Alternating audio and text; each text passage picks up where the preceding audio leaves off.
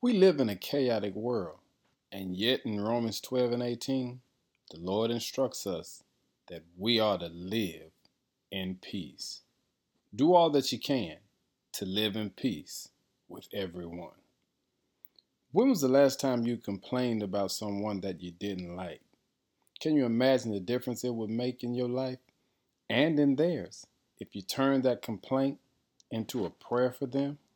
One of Jesus' last words as he was dying on the cross was simply this: Father, forgive them, for they do not know what they are doing.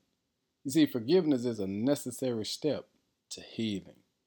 But what if you went above and beyond forgiveness? What if you went as far as to bless your enemies?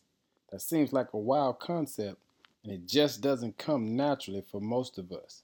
You see, the truth is, we love seeking revenge. Our own style of justice. In this passage, Paul reminds us that we've got to turn the other cheek and learn to make sure we do everything in our power to love our enemies so that we can continue to live in peace. What could it look like to bless an enemy?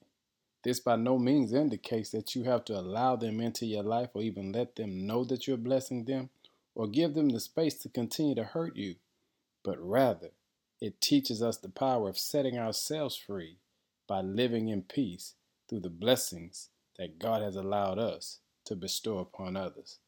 Have you ever felt that you were owed an apology by someone? Did that impact your overall view of them every day? You see, this passage challenges us to pray for them every day. You see, this would take us into the realm of having to swallow our own pride, get out of our own way. Because the truth is, so many of us, our hearts are filled with rage and anger toward those we feel have hurt us. But the Lord reminds us that vengeance belongs to Him. So today I challenge you to do all that you can to live in peace. As cringy as the old saying sounds, let go and let God, it is so relevant in complicated situations.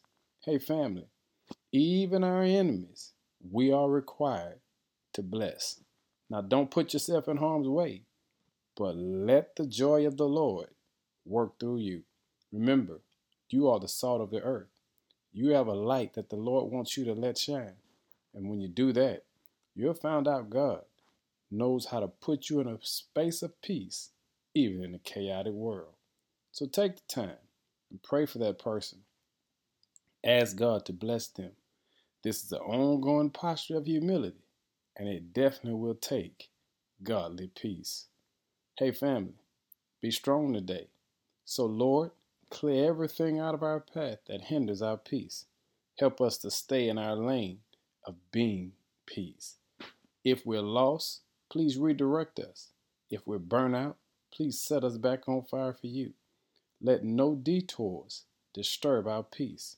And if we're irritated, please speak peace into our lives and calm us down. Let the road we're on lead to peace that surpasses all understanding, so that we can continue to glorify your name. In Jesus' name, amen.